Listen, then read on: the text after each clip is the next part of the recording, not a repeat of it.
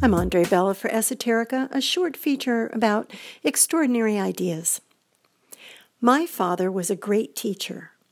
Although he was a physicist, highly trained in science and mathematics, he had the ability to teach very elementary things in a way that anyone, even me, could understand. I'm talking about high school algebra. Geometry was easy for me, probably because I'm a visual person. But algebra, well, that was a complete mystery. In my algebra class, I was struggling to just barely get a C. I needed help. So my father took the challenge. He had infinite patience. He could explain something one way, and if I didn't get it, he'd explain it another way. And he always seemed to find a third and a fourth way, or as many ways as it took, until he could see some glimmer of understanding in my eyes. He never gave up, and neither did I.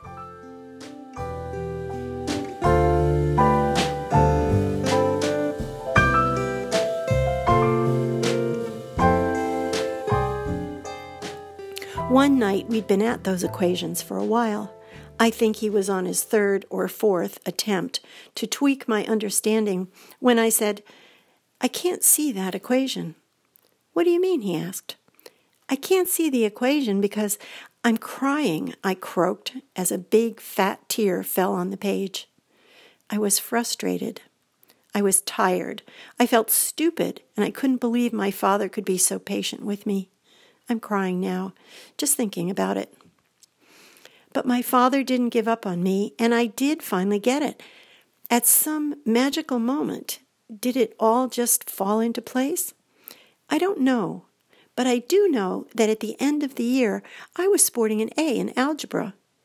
And it was very clear to me that I hadn't earned that A. My father had.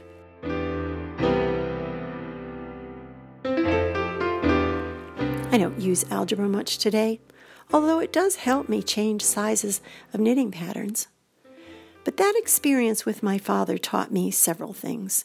First of all, it takes the combination of a great talent and a very special person to be a really good teacher, something rare indeed. And I learned that it takes a very special relationship between two people to make something succeed. And also my father taught me that there are infinite ways of understanding something. The universe, the source, God, or whatever you want to call it, has infinite love for us and provides infinite ways for us to understand the nature of the universe. That's why there's so many great teachers, so many ways. Perhaps it doesn't matter which one you choose as long as it works for you, as long as you finally get it, like me with the algebra. Suddenly a light goes on and, well, things become a lot clearer. So if all roads lead to Rome, or at least a lot of roads, it doesn't matter if you're a Christian or a Buddhist, whether you read Carl Jung or Ken Wilber, whether you go to psychics or listen to channelers. The universe provides infinite ways for us to learn. All we have to do is be willing and, well, just a little bit curious. Who knew all this could come from struggling with A plus B equals C? For Esoterica, I'm Andre Bella. Thanks for listening.